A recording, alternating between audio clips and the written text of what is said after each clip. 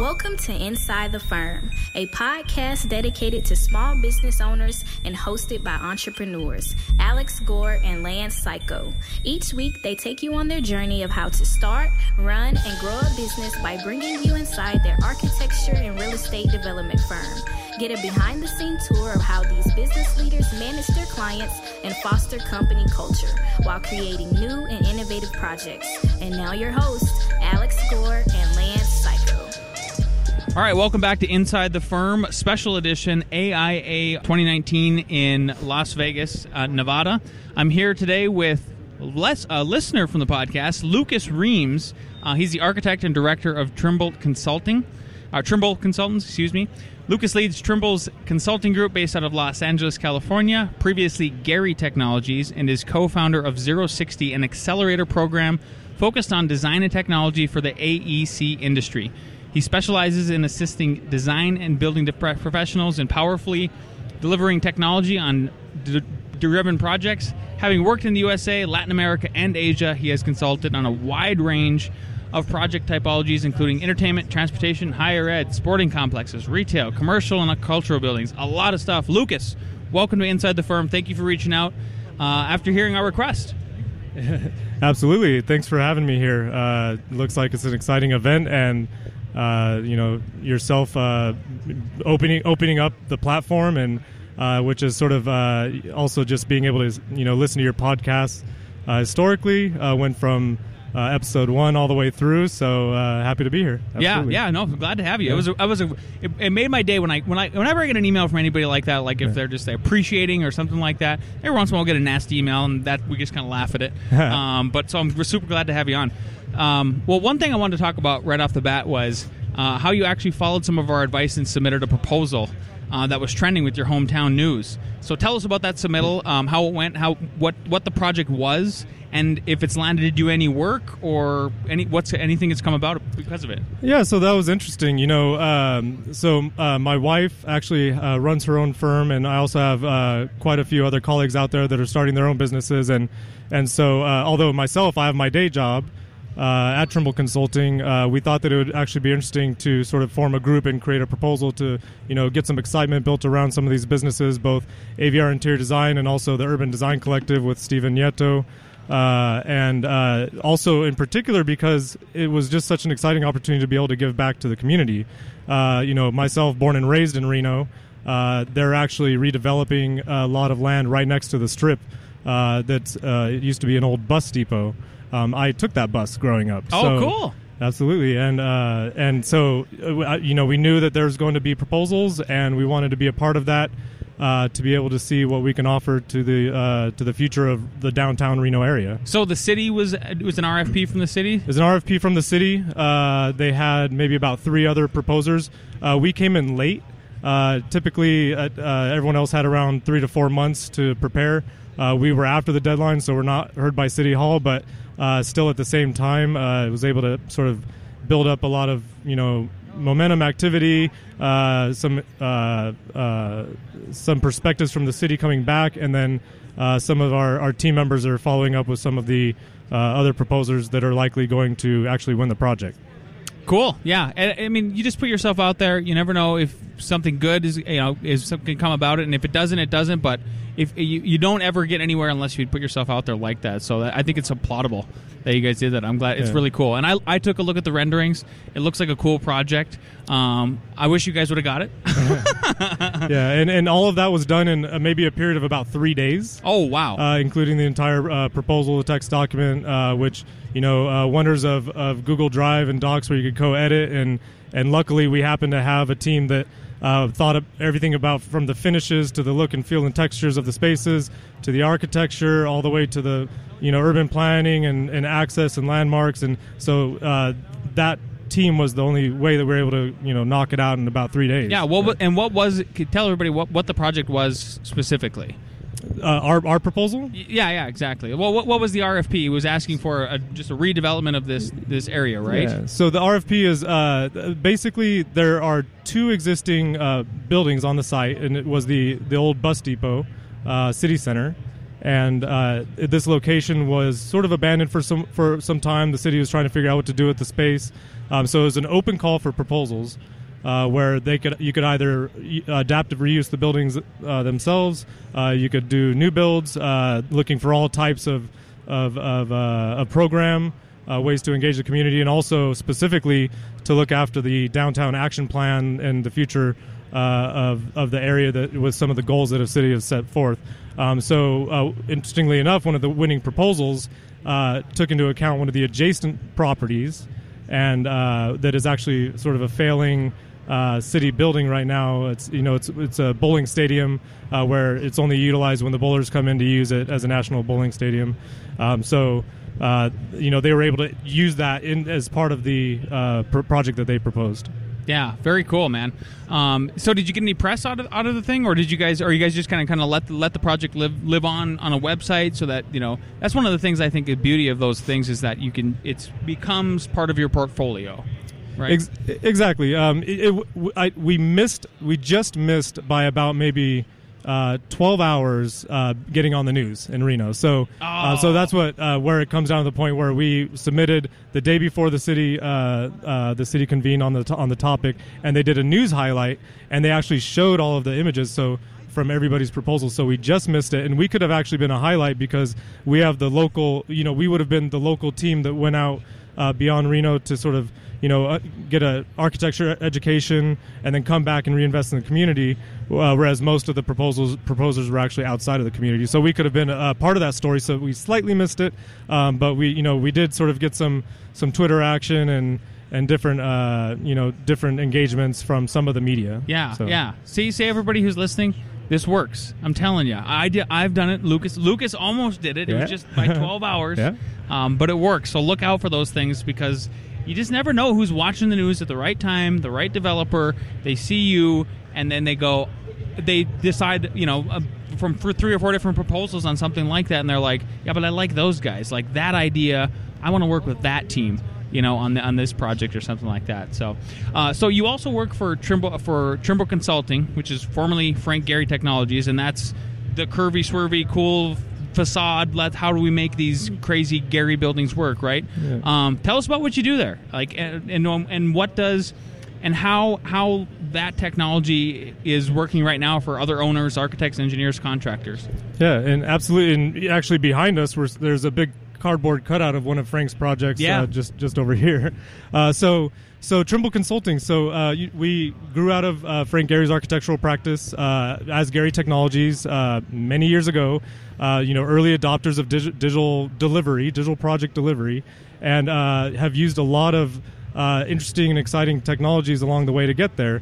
I would say historically, just aside from the technology, there's been this huge history and legacy around how you engage with the builders, right? So, actually taking in subcontractor feedback along with the design process, design build, all these different things, but doing it in a way where you're actually really leveraging the technology aspect and digital project delivery to be able to execute some of these, in the early cases, some of Frank's complex work, but really expanding beyond that and working with a global list of architects, engineers, and contractors to drive technology-driven projects. But that could be infrastructure. It could be about how do you get what's the most effective way to excavate dirt and rock out of a ground for a transit project, or it could be a high rise, and what's the way that you can make an economical facade system, or it could be around how do you drive innovation within a firm, working across different offices, and how do they collaborate and leverage structured data to sort of do some of these bigger challenges, which is managing risk on projects. Can you give me, so that's exactly, you brought up one point in that I've always been interested in. Everybody has been, when I was in architecture school, Gehry was it, right? Everybody wanted to be Frank Gehry, and they would come out with all of these crazy shaped buildings in architecture school. And as a guy who has been a carpenter since he was 13 and is now a contractor, and I'm building and I'm working with all my subcontractors, and they are teaching me and closing the feedback loop for me on certain ways how to build stuff, where I'm like, oh man, yeah, okay, we'll design it this way next time, just a little tweak here and there, and it'll work.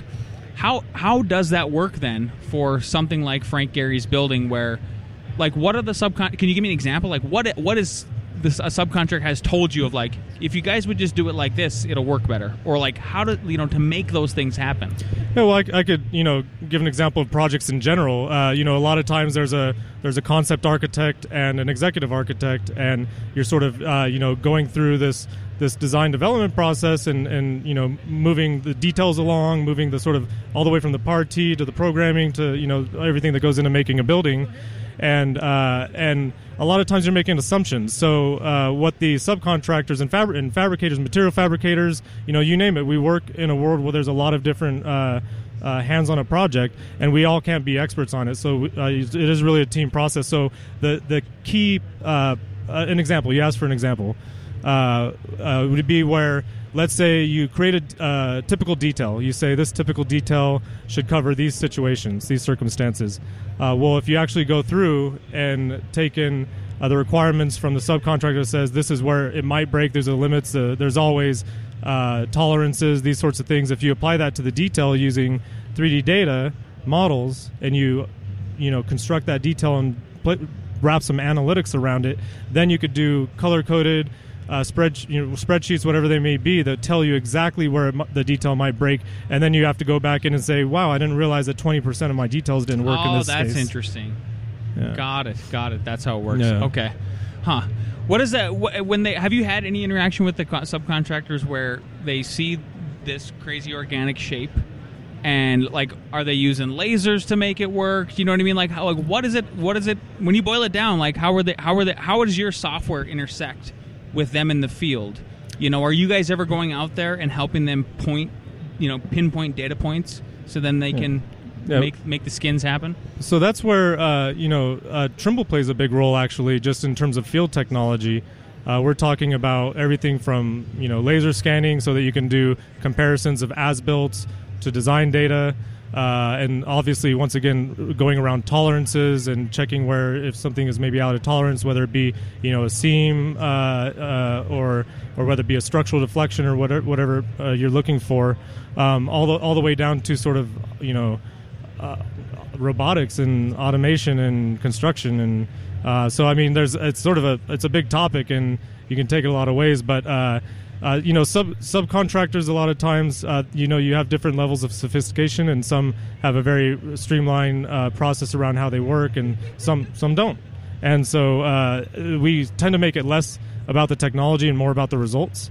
So sometimes you could be using some advanced technology in the field, but in a sense, nobody really gets bothered by it or is worried about it because it's just built into the workflow. And it's really just about delivering the results both for the sub and for the project in general. Yeah, rock and roll. You guys do cool stuff. So you've recently launched a 3-month design and technology focused accelerator program called 060 that is geared towards helping a new generation of innovators revolutionize project delivery across the AEC industry. What is 060? How's it been adopted or received so far? Yeah, 060. So I'm a co-founder. The other co-founder, Herman Aparicio, he also works with us at Trimble Consulting. We had our first round just in the last year. Actually, it went over very well. We're very pleased with how it went. It was, I'd say, a learning experience. I'd say that maybe some of our companies that we had in the first cohort, we learned just as much from as they learned from us. So it is a non-equity-based accelerator program, which, it's an incubator where companies would apply. If they're accepted, we run them through the program. The program consists of actual free office space, access to, reviewing business plans, marketing resources. Some of probably the most valuable things that I think some of the groups have found was around access to clients and client feedback, because they're trying to build, software and technology that will sort of be the future of professional practice. And so access to some of these clients that would be using it is really, really key for them as young companies. And we're happy to see that through this accelerator program, a couple have already been funded by some pretty major funding sources. So it seems to be working out, and we're looking to grow the program and to see sort of how how we can help foster the next generation of technology. How do people apply to be accepted? Okay, 060.io, and this week we're actually launching our summer cohort. So if anybody's interested out there that is actually starting a company, thinking of it, or knows somebody that is starting a company around AEC technology, then steer them towards 060.io, and they could fill out an application there, and we'll get in touch shortly. Very cool, man. And you're in charge of saying yes, no? We have a process around it. Okay. Yeah, very cool. So you've also decided to take the real estate development plunge with a project you've titled Spaceman House in the Joshua Tree Desert. What prompted you to take this plunge, and where are you at in the development process? So Spaceman House is actually a unique opportunity for us. I mentioned my wife being an interior designer earlier, and we actually it kind of ended up being a perfect storm of situations. We have some small real estate investment out there that's sort of I would say is more along the traditional side of things, and so we decided, after I actually just recently got my my architecture license, both to do our first professional project that is our personal professional project, not working for the companies that we worked for, and then in addition to that, being able to take some of the money out and invest it in ourselves and our own project. And then at the same time, it's in Joshua Tree, and we love stargazing, and it's sort of a passion project from that sense. It's close Is that where to the us. name comes from? Spaceman House? 'Cause Absolutely. You're thinking about space? Yeah, absolutely. Yeah, you got to talk to Al Gore. Next time Al Gore's got an interview, then you guys talk about space all day. Yeah, we got a mounted telescope, and it's just a go-to mount, and we'll pull that thing out and just spend hours out there looking at the stars. Very cool. So where are you at in the process? So the process, we just got our survey done. We're simultaneously, going through the design. It's actually great being here at the expo because we're, being able to talk to some of the vendors and suppliers and see if there's anything that we can integrate. It is a single family residential project, so it's nothing major. We're sort of in a way taking our time with it, which is not sort of the traditional developer model, because eventually you might want to get it on market sooner than later. But with that said, we'll probably be going for permit in the next few months here and start building. Very cool, man. That's exciting. Well, congratulations. I hope it goes really well. Yeah. Thanks. So switching gears, I have some questions that I've been asking everyone at the conference, and I'd like to hear your take. Okay. So the first one is, with the exponential growth of technology we've seen in the last century, it seems that automation is inevitable. Are you at all worried that we will lose our professions to automation? And you're a tech guy, so. Yeah, I guess I've built my career on automation, right? So you're the guy to ask. for me, it's an odd question, but everyone around me is probably sick of hearing me talk about it, because I think that if you look. Everyone thinks with Rosie the Robot, they're going to take, housekeeping jobs. I still see people on our street that both have a Roomba and a maid, right? So, I mean, there's probably a lot of different analogies that you could use. But, I mean, even today, I took my first self-driving car ride on the way to the convention. And there's two people in the car making it happen. So there's, where there's automation, there's jobs to help automation, right? So that's one perspective. The other perspective is automation is built in our life, left and right. The lights are turning off and on.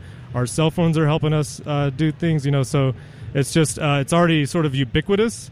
And I think as architects, we sort of we don't really think of ourselves as integrated within the tech industry, but we already are as people. Oh, yeah. So as people we are, why don't we just accept it as professionals? Yeah. To me, it allows us to do, like one example is, there's an app I use for my email, and I don't even think my employees know this, but like, wow, how is Lance sending out all these emails at 5 a.m.? Well, he did it the night before or the weekend before, and he's ahead of you guys. For me, it allows me to just do more stuff and be more effective and be ahead of the game. So yeah, I'm with you. I think rather than us being Luddites about it, let's accept it and embrace it, and then just utilize it, because that's the beauty of technology. I mean, that's a beautiful thing about humans, right? Is like we solve problems with technology. Like we can make things happen. All right, next question.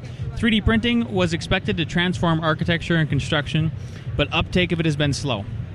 Once technology has been adopted, how do you see architects adopting it, and will it usher back in the architect as master builder? So, I think maybe why it was so interesting early on is because, you could get small 3D printers were available and people can use them and you could actually make models, right? So the fact that it became accessible very quickly and economical to be able to start testing the technology created a lot of excitement around it. In terms of, revolutionizing the building industry, I think it will be a part of it. But buildings are large, complex, systems, right? We have a lot of different components that are part of being a building. So a 3D printed object, whatever it may be, whether it be a wall, whatever different components are being printed, will be a part of that project. I think that from my perspective, I would almost replace the word 3D printing with, construction methodologies, which I think that we're going to see a lot that are actually going to transform our future as architects and builders. Is everything around prefabrication, but prefabrication not in the traditional context, but in the new business models, right? Where we're seeing a lot of interesting companies out there that are able to both leverage vertical and horizontal supply chains to create a kit of parts to build a building, which is nothing new to the profession, but the business models are, which is allowing a lot of adoption of new construction methodologies. Yeah, rock and roll. Cool. Okay, last one. It's been 10 years since the Great Recession, and it seems like we are due for another one. What is one piece of advice you would give to a small firm architect or business owner as we near the end of this business cycle? Yeah, so business cycles happen, and the market sort of is hot, or sort of coming out of it, I guess. But so there's a lot of hopes and dreams about the future, where maybe those of us that have been around the cycles in the past sort of know how it works. So in terms of advice, I would say start thinking about it now, because the last thing you want to be is that that entry level architect to a firm that ends up finding out about it late in the hard way when everyone else already found the backup plan. So what is the backup plan? There's a lot of different options for different people.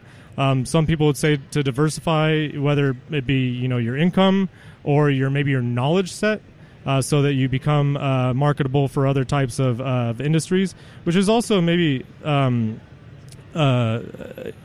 important for a lot of the conversations that are happening here at the AIA conference, because there's sort of this question: is what is the future of the profession, and are we losing our employees to other industries? And I would say that if we expand the pie and we think of other industries as being part of the building profession, which a lot of them are, then folks out there can start building the knowledge and skill sets to still be involved in the design and building industry, but maybe through a different lens. Yeah, diversity, right? Yeah, I think diversity is key.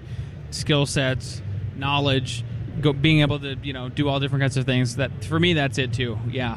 Well, thanks so much for being on Inside the Firm today, Lucas. I'm so glad you reached out and we got to talk to you. Where can people get and follow you? Where can they get in touch with you and your company?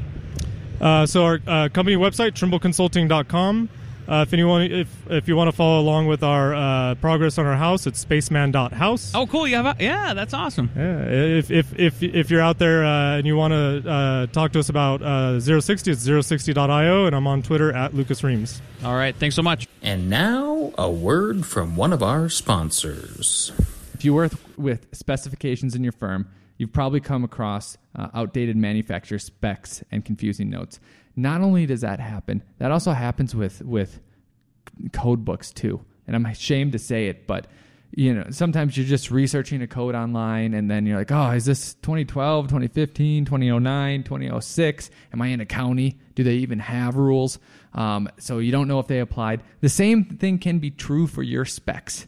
So you don't want to find products that no longer exist, or even companies that no longer exist. And trust me, I have done both. Maybe you even pay for specifications. Well, don't do that, because there's a better way to find manufacturer specs for your products and documentations, and that's ArtCat.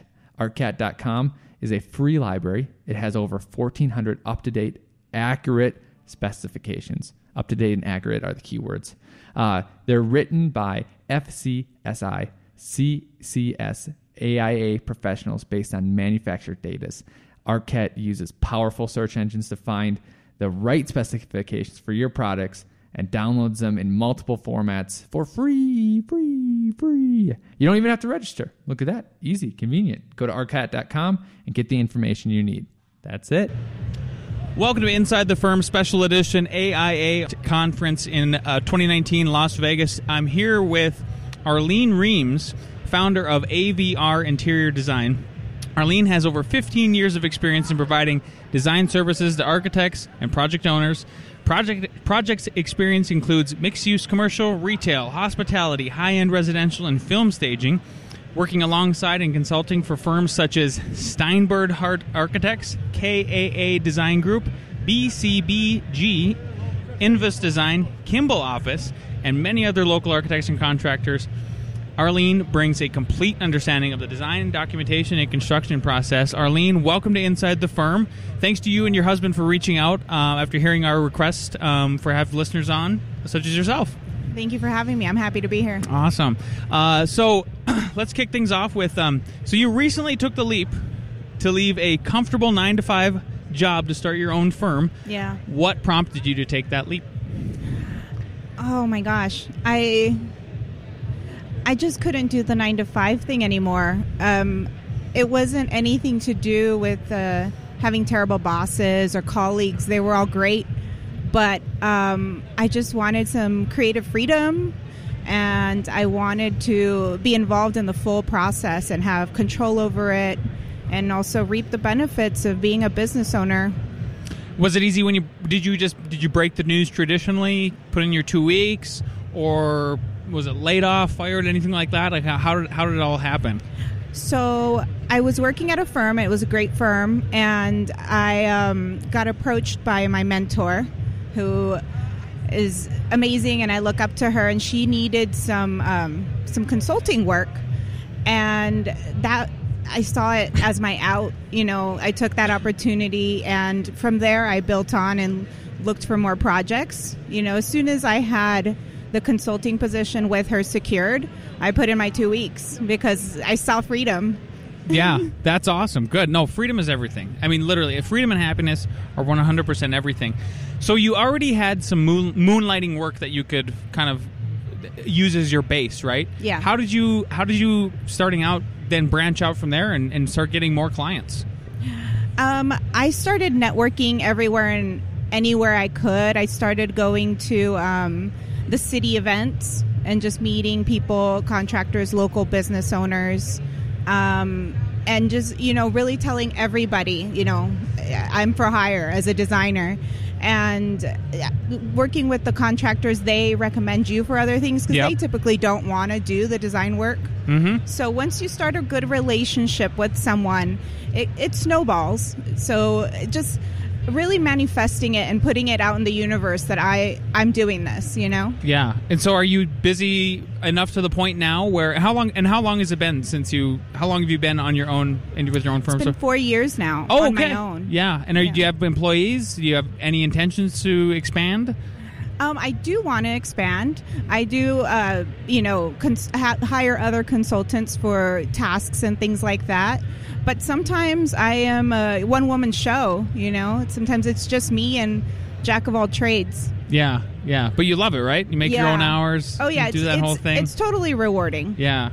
What's been the difference between working for clients versus architects, decorating versus full-service interiors, working with the seller, doer model? And tell me, what does that mean, seller, doer model? Seller, doer model is... I'm pretty much doing all the work and also hustling for new projects. So I'm also networking and selling the services that I do. And then I have to also go and execute the design, the drawings, the concept, and then also site visits, all the things that come with being a designer. Yeah. Are you sure you don't need an intern? You kind of just talked me into thinking you need one. I do. I've gotten to the point where I do need an assistant or an intern. But it's a challenge because I also need that person to be a jack of all trades as a small business. Yeah. And online services like Fiverr are amazing to get some things done. What do you use Fiverr for sometimes? Rendering. Oh, okay. Yeah, rendering mostly. Yeah. And it's every project's a little different depending on if you're working directly with the client or if you're working with an architect or a business owner. Working with other professionals is definitely a lot easier, working with architects, because they understand the process. And when you're working with a small business owner or a residential client, you kind of have to educate them on how the process works. Do you? Yeah, exactly. So do you charge a different? Does it make you charge a different fee? Because yes. Okay, yeah, I think that makes sense, doesn't it? Yeah, there's an education fee, is what I call it. And psychology too. A psychology fee. Yeah, absolutely. Yeah. So for everybody who's listening, don't be afraid of that, and understand that. I think that's something that you're listening to two professionals talk about, like curtailing your fees to specific clients. And categorically, you know, I think it makes all sense in the end of the day. Well, since you've been, you know, you're fairly new business, you know, within 4 years. A lot of them, I'm not saying you're going to do this. A lot of them fail within the first 7 years. You probably heard that too as a small firm owner. So on that note, what is one piece of advice you would give someone who is considering to take the leap that you just did? I would definitely start while you're employed at the 9 to 5. Start meeting people, start networking, and taking on, you know, jobs where you can moonlight, so you can get a network going before you take the leap. And also, there's no sugarcoating it. It's hard. It's when you're working for a 9 to 5 or a company, it's a different type of stress than when you're the business owner. Yeah, I couldn't agree more with that last statement, 100%. And that's why, at the end of the day, owners should get the profit, is because when you go home, when a 9 to 5 employee goes home, they might think about work after that, but but probably not as much as a business owner. That's all they think about, right? Yeah. And you wake up, and one of the mentalities that I always try to stay in is like, I wake up starving every day. I'm hungry, and I need to make money, and I got to make sure everybody else eats before I eat, and then I get to eat at the end of the day, right? Yeah. What is one mistake you've made so far in your own business that you feel comfortable sharing with us so that other startups might avoid those same mistakes? So, kind of underestimating what I'm worth, you know, lowering my fees, and then coming to realize that, you know, halfway through the project, the owner or the business owner actually has a bigger budget than what they let on in the beginning. Uh-huh. So it's hard because when you're a small business owner, you want the work, and you're, I don't want to say desperate, but you want that project. Yeah. So you can't talk yourself into giving things away, because you got to eat too, you got bills to pay too, you know, have consultants or other employees depending on you. Do you think there was ever an instance where, because I know this has happened to me, where you get hungry and you go into a sales meeting and you seem a little desperate, to where somebody sees that and they go, I'm not going to hire that person, because maybe they realize, like, you don't have enough meat on your bone in that contract, that, like, you're not going to be able to provide them that extra service that's necessary? I've definitely have seen that. I've seen it from both perspectives, trying to hire someone and you know, trying not to be that person.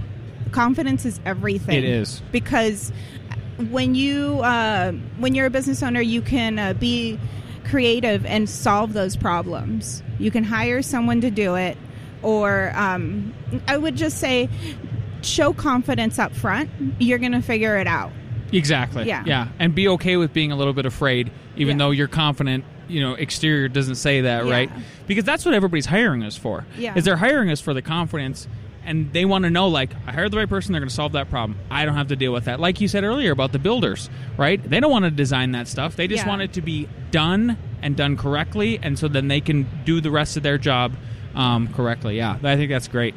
So I had your husband on a different episode. And you've also decided to take the real estate development plunge with the project you and he have titled Spaceman House. What prompted you guys to take the plunge, and then what's it like working with a joint venture with your husband? I'm so excited about this project. So inspired by Joshua Tree and the location, and that's kind of what led to this. We love stargazing and hiking and taking the dog out. We were out there stargazing one night, and we thought about it and we're like, we could do this. We could totally do this. And we could use it as a portfolio builder. And because it's our own funded project, we can really explore the design side of it. And working with him, it's interesting. Let's just say that. That was the best part of the podcast. I've been waiting to ask you that question. I was hoping it was a joint venture, so I was just waiting for it. I love him to death, but architects are their own breed. Let's just say that. And how does it intersect? Because before you hold that thought about how you would answer that, because like with me and my wife, I did most of the space layout and the bones and the structure, and then I would say delicatized it. Yeah. She had the feminine touch about the whole thing, and then it was like, she did the exterior materials, interior materials. She did do some floor plan. How does it intersect with you guys? Well, first of all, we have the same vision. We agreed on the vision from the beginning. So he is handling the architecture, making sure that the views are aligned of the mountains and things like that. But when it comes to the interior finishes, what I bring to the table is making it softer, tactile, so that it feels comfortable and cozy and not too modern for the setting either, because it is a little bit of a rustic setting. So I'm really looking forward to just hitting those thrift stores and really seeing what I can find in Joshua Tree instead of trying to make it something that it's not, Yeah, so more like in situ of the place, sort of thing. Very cool. Well, yeah. And then anybody who wants to follow along, you guys are posting this on a website, right? Yes, Spaceman House. Very cool. Yeah, there is no better way to market yourself or to have a portfolio piece than to build your own house. Yeah, it has paid off dividends for me and my wife over and over again. Just the fact that you can say, like, look, we designed and built our house. And then you can bring people in and showcase that. Do you have any plans for like how you like doing open houses or anything like that after you guys are done, like client appreciation days or something like that, or like a evening? Promotion online through our own businesses, also through AVR Interior Design and Instagram, and also promoting it. We want to Airbnb it. Oh, so promoting that, but it's also our house, so. We have a big network of friends that are also in the industry. We plan on having a big party and showing it to our industry friends and things like that. Yeah, very cool. Well, good luck to you guys. I mean, there's nothing, it's one of the most stressful, fun things you'll ever do in your life. Yeah. And not a lot of people get to do it, so cherish it. Trust me. Yes. Okay, switching gears. I'm going to ask you 3 questions that I've been asking everybody at the conference. Okay. And I know you've heard them, but I want to get your take. Everybody's got a different take on it. So with the exponential growth of technology we've seen in the last century, it seems that automation is inevitable. Are you at all worried that we will lose our professions to automation? I think it's something that we have to grow with and use to our advantage, because creatively, there's always going to be a human aspect to creativity. We know how to connect with other people, and you can't automate that. So the creativity has to be put into this automation. Yeah. You can't connect with the robot. I agree. I mean, robots can't connect to robots. I can't remember. Do you remember when I think Google made the 2 robots, or China or something like that? And they ended up like going crazy. They put them in a room and they just ended up like doing really, really crazy stuff. So yeah, there's always got to be a human touch to the thing. Yeah. If we can I just don't want. I'm hoping that society doesn't get. We don't try to legislate ahead of the whole thing, and we just like, nope, let's just adapt. Humans are adaptable. We've been here for hundreds of thousands of years. So yes. All right. 3D printing was expected to transform architecture and construction, but uptake of it has been slow. Once the technology has been adopted, how do you see architects or interior designers adopting it, and will it usher back in the architect as the master builder? Again, I think the creative aspect isn't there. I think it has to have a human touch to it. It's easy to see it happening in small things, in decor or small components. I think we're a long ways away before we can 3D print a house or a whole building. There's still going to be some coordination there. I think it's another aspect that we have to use to our advantage, because it'll probably make for better products and better buildings. Yeah. And there's, I've always thought, like, what if there's a backlash in the opposite way of people saying, like, no, I want a hand plastered finish, and then all of a sudden it becomes like there's all these artisanal trades, and then the humans are like right back in the whole thing. I mean, that's entirely possible, right? From a finish standpoint. Yeah, I would think. I actually see that quite a bit. There's a purity aspect to something being real and, something that's authentic. And I don't think that's ever going to go away. It's still kind of an exclusive thing because it's not a mass-produced thing. Yeah. Okay, last one. It's been 10 years since the Great Recession, and it seems like we are due for another one. What is one piece of advice you would give to a small firm architect or business owner as we near the end of this business cycle? I think that's inevitable. There's always going to be ups and downs in the economy, and I think diversifying and being open to doing other project typologies, trying something new, or being an ambassador for other people also, teaming up with people. I don't think that it's ever a bad thing to really explore all your options. Yeah. Because you're going to need them at some point. Right. I agree. Well, thank you so much for coming on Inside the Firm today, Arlene. Where can people follow you and get in touch with your company? AVRinteriordesign.com is my website, and on Instagram also AVR Interior Design. Beautiful. Okay, thanks again. Thank you. And now, a word from one of our sponsors. Hey everybody, if you are trying to learn Revit, I think you should learn from yours truly, Alex Gore and Lance Psycho. We have a website called RevitRocketship.com. We've been training university students, other professionals, our own staff for many, many, many years, and we made it available online at RevitRocketship.com. And what's great about it is that it's broken down into 5 to 7 minute chunks, plus or minus on some of them. Teaches you everything from families to a whole project base. And one of the differentiators, I think, there's actually two major ones. One is we're an actual firm, F9productions.com, that does a lot of work. So we are implementing practices that are true. And what that means is that we're modeling like it gets built. We're doing our walls a little bit different. You'll see in the videos of why we do it, but it actually works out in the end to create a better model. We've trained a lot of people, so this is not our first go around. And the other thing too is that you get our template. You get the actual template that we use, hone, develop, and improve every year in that system. So it's for free. So if you were starting a residential project, you'd start off on that. It'd have everything set up the way that we like, the way that helps you go faster, build cooler things, and be more awesome. So check that out, RevitRocketship.com.